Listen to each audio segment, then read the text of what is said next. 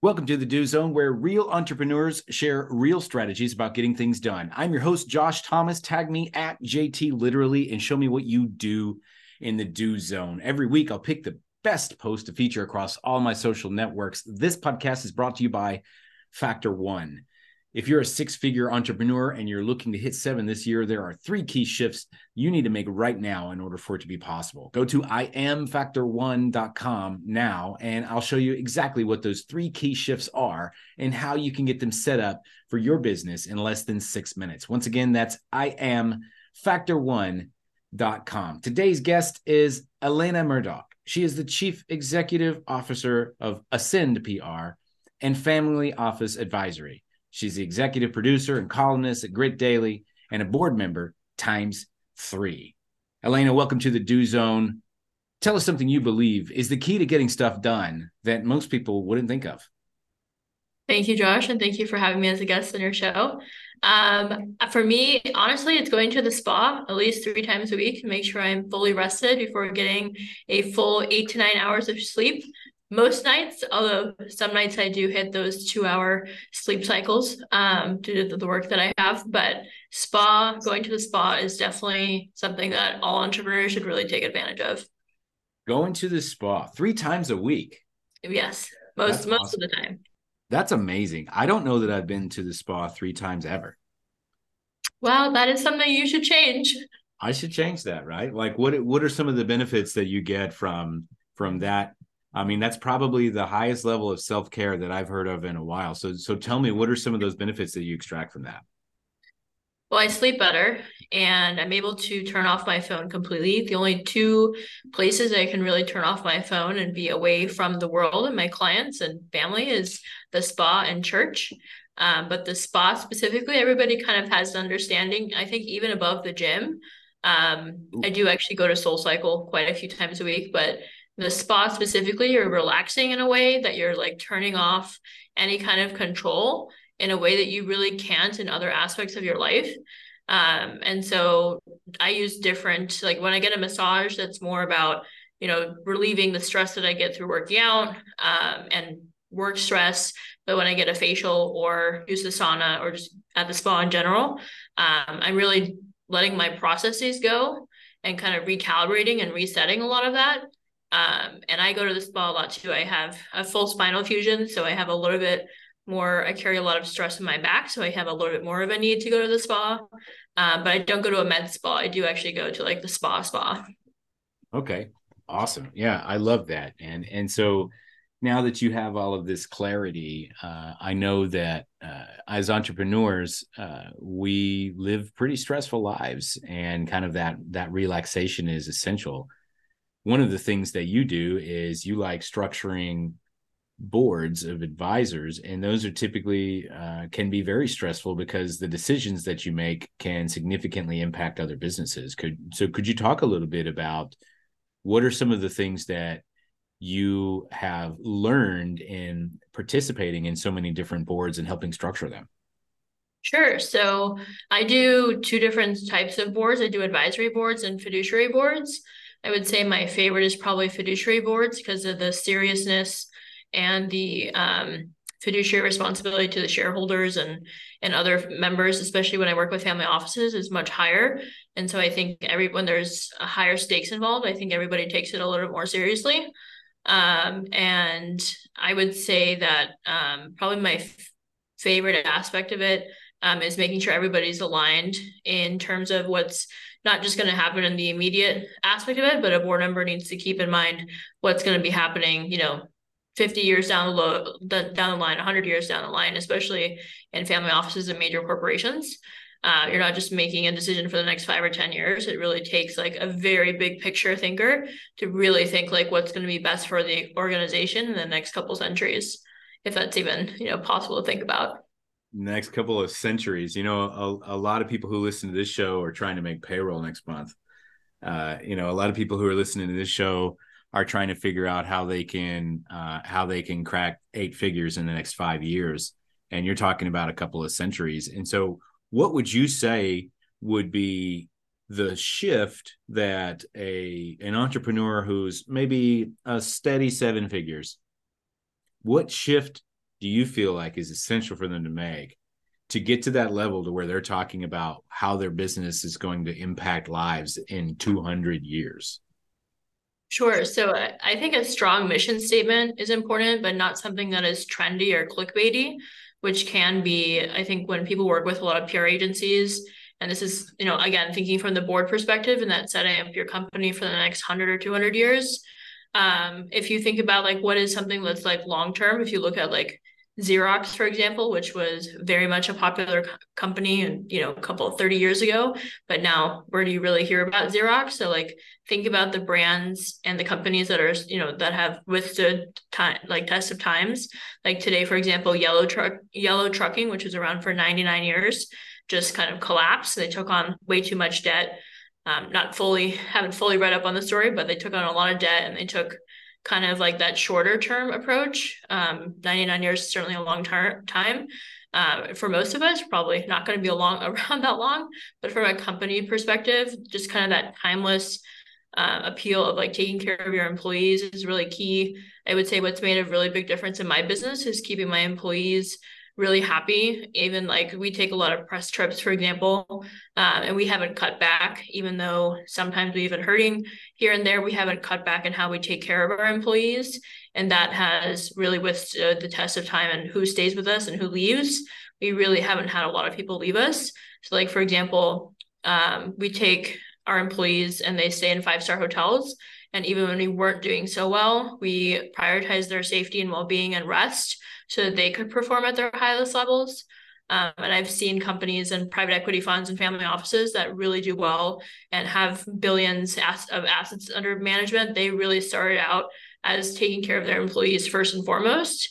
And that switch of like everything relies on me and like I should be taken care of first really is switched to, how can I take care of my employees? How are their families taken care of? And the I mindset to more of like the we and then the world. It's very much the like Stanford University graduate school business motto is change lives, change organizations, change the world. The best way to change an organization is to take care of the people. And that's like the lives that you change. And then, if you change one person's life, you can change the world. But just kind of incrementally taking it away from you, like definitely making profit as a CEO is obviously forefront of mind. But in my opinion, if you are structuring your board and structuring your company and you're not taking care of your employees and you're taking care of just like profit at any cost, you're not going to be around for that long. I was reading about this recently, and there was a news article that came out that said probably the majority of corporations that have failed in the last 50 years can be attributed almost solely to corporate greed, and nothing else. There was no other reason that they failed other than they just went and sucked up all of the money that they could and gave them to the bosses and just let it crash beneath them. Now, I don't know what truth there is to it, but it definitely echoes what you just shared with me. Yeah. And I would say that I very much agree with that. And also in terms of the way you think about capitalism, we don't need to get into a huge philosophical discussion here, but imperialistic capitalism versus entrepreneurialistic capitalism, the former being, profit for profit's sake at no matter the cost, an entrepreneurialistic capitalism taking care of not just yourself and your company, but the companies around you in a way that you can still bring in profit. And like the world is so big, like I think there's a huge scarcity mindset. Not I think I've seen it. And even like some of the biggest corporations and, to the smallest companies, once you think about like, oh, there's not enough for everybody and I'm going to run out of money and you get that scarcity and you get people running scared, that's where a lot of the problems can start coming in. Makes a lot of sense. And so talk to us a little bit about what it is specifically that you do and who would be an ideal client for you. Sure. So I run a boutique public relations and family office advisory firm. We primarily work with angel investors, venture capitalists, private equity funds, and family offices. I have worked with over 75 startups, mostly through working in Silicon Valley. I grew up in Silicon Valley, specifically in the Stanford Business School, what I like to call incubator from ages like 0 to 7. And I've transitioned from working with venture capital and startups into working with more private equity family offices and their portfolio companies. But we focus on digital and earned media, so we get our clients regularly into like South by Southwest, Bloomberg Sustainable Business Summit, a couple of like very top tier like COP28 that's happening in Dubai. We really focus on like top tier earned media through either podcasts or digital op-eds. Almost all of my employees have written for an outlet. So like we have people who've written for USA Today, Bloomberg, Wall Street Journal, New York Times. And so we bring former journalists and former TV producers in. We use their Rolodexes, and we get very high quality results because of that. And then I advise family offices and have built a couple of boards for family offices. And then also for companies, right now, I just joined the board of a company called Pure Turgent, and I'm structuring an all-female fiduciary board for a female-founded company, which is the first of its kind in the United States. But I just have a really great network for like this board. We're hoping that the former chief counsel of Nestle comes in, the former Voss Water Foundation member, former Johnson & Johnson Unilever. So I have really great contacts that I've worked with and just know through my work in ESG and sustainability. And then just my reputation of getting very, very good results in PR. But I'm very passionate about building boards because the changing lives definitely starts. I think the most impact that you can have is at a board level. Because if you think about it, any kind of consultant or strategist that if like a bigger company has to hire or a company looking to go public, all that has to go through the board. So if you're looking to make a huge difference, like having a board is definitely very helpful. They bring in that long-term strategy that if you really want to have a company that lasts for, hundreds of years, having a really good fiduciary board where you're paying the board members to do really long-term strategy work is invaluable. Awesome. I love that. And so for your PR firm and advisory, where can people go to learn more about that? Sure. LinkedIn is really great. And also we have a landing page. It's ascend-pr.co, not .com, .co. But LinkedIn is probably the best place to find me. And also I write at Grit Daily on investor and venture capital cycles. Excellent. Elena Murdock, thank you so much for coming on here and sharing a little bit of wisdom about how you get stuff done. And I appreciate specifically the unique perspective. A lot of people come in here and they say, well, look, you got to focus on the result. You got to take some action. You got to make a list of all the things you got to do today. And you're like, you know what? You got to go to the spa. and that's probably the first time I've ever heard anything like that, but it makes sense because if you are not taking care of yourself, who's taking care of you? And you're saying, hey, if I'm going to be fresh, if I'm going to be ready, the same way, by the way, you made the same point twice, because how do you build a healthy company? You take care of the employees. You make sure that they're fresh. You make sure that they feel cared for and a little pampered maybe. And so it's like, hey, I'm going to model the behavior that I want for myself. And I'm also going to treat my employees like that. And that makes a lot of sense.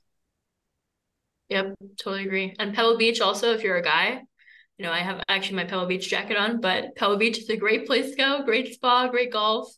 Golf is definitely also, plus the massage aspect, great place to go.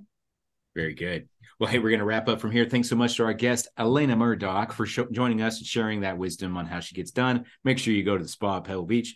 For those of you who are interested in learning more about Elena's PR firm or business board advisory, you can go to ascend-pr.co.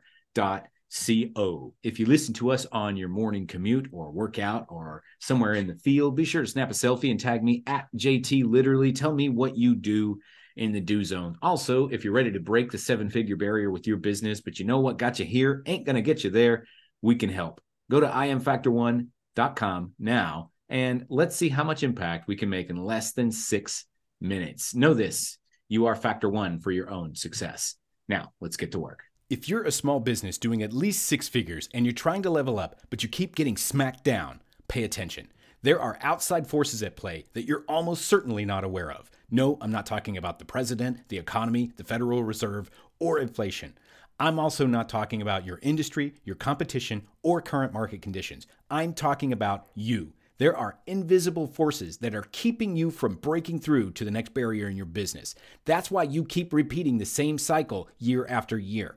You think next time will be different, but what you don't realize is that you're running through a huge maze, and your opponent has every turn memorized because your opponent built the maze. Until you get your hands on a map and come up with a plan of attack and execute it, you're just going to keep running circles over and over, and you'll lose every time. You'll never find the exit without a plan. The good news is your opponent is predictable. Your opponent follows the rules. You can beat your opponent because you don't have to follow the rules. You see, you have free will. Your opponent is restricted to the rules of the game, but you can make your own rules.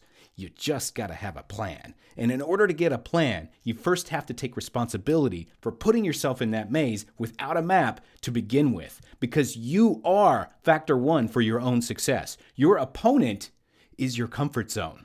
If you're ready to stop running circles in the same circuit year after year and finally break free from the maze, join Factor One. We are a unique development program for six-figure entrepreneurs. We'll airdrop into your exact location of the maze with a paper and pen, and we'll help you draw a clean map to the exit using our bird's eye view. We'll also arm you with the tools you need to defend yourself properly, and we'll walk with you shoulder to shoulder to make sure you get out safely this time. We don't leave anybody behind that doesn't want to be left there. Join us. Go to IamFactor1.com right now, and let's talk about getting you out of that maze once and for all.